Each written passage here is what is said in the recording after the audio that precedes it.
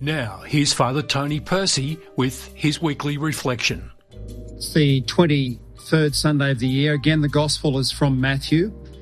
This time, the Gospel is from chapter 18, which is the fourth great discourse, teaching discourse in Matthew. So there are 5 great teaching discourses in Matthew.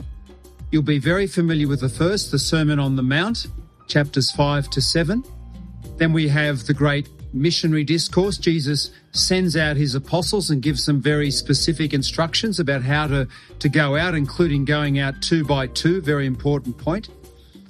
Third, we have the great parabolic discourse, that is, Matthew puts together in chapter 13 a whole lot of parables. It's a wonderful section of the gospel. And then today we come to this marvellous community discourse, community teaching about how to live as a Christian community.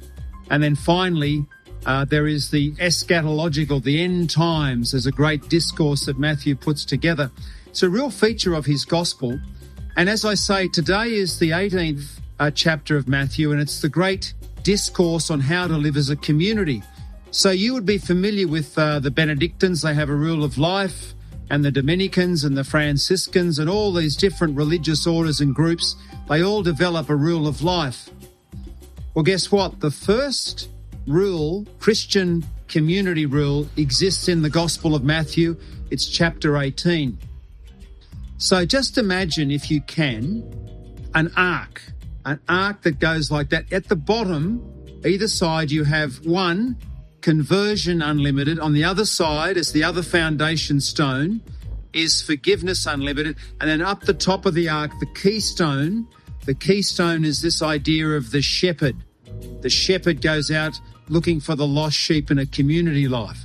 It's a very wonderful way that Matthew puts this together. It's symmetrical, and it's a technique that they used in the early community, or early writings at least, and Matthew adopts it.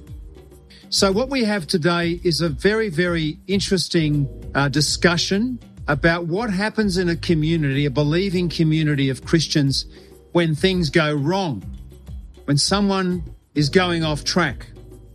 So Matthew says, well, you go one-on-one. Someone says, I will go and see this person and try and help them to see that, in fact, they're starting to deviate from what it is to be a Christian. I suppose you could take any one of the commandments, a radical breaking of the commandments, or a person's failure to live parts of the Beatitudes, those beautiful Beatitudes which are in Matthew, the 8 Beatitudes. If the one-on-one doesn't work, then Matthew says, well, then 2 or 3 go to the person and try and help them to see that they've got to change their behaviour. Because the issue is, if people are going to live together and profess that they believe in Christ and they have a community rule, then we have to try and live that. Otherwise, the consequences can be dire. If people start to infect, if I can use that word, infect the community with their poor behaviour, then that community is going to be under tremendous stress, and it won't be able to reach out to others, and furthermore, people won't be attracted to its way of life, the way of life. So that's the way to read this particular gospel this week, which at first sight can be quite challenging. It finishes beautifully where it says, where 2 or 3 gather in my name, there I am present. So this is a call to profound prayer and spirituality in our communities. That's what we need in this age of great secularization, people trying to push God out of the public square. We need people to simply come together and pray together and ask God to direct their way of life.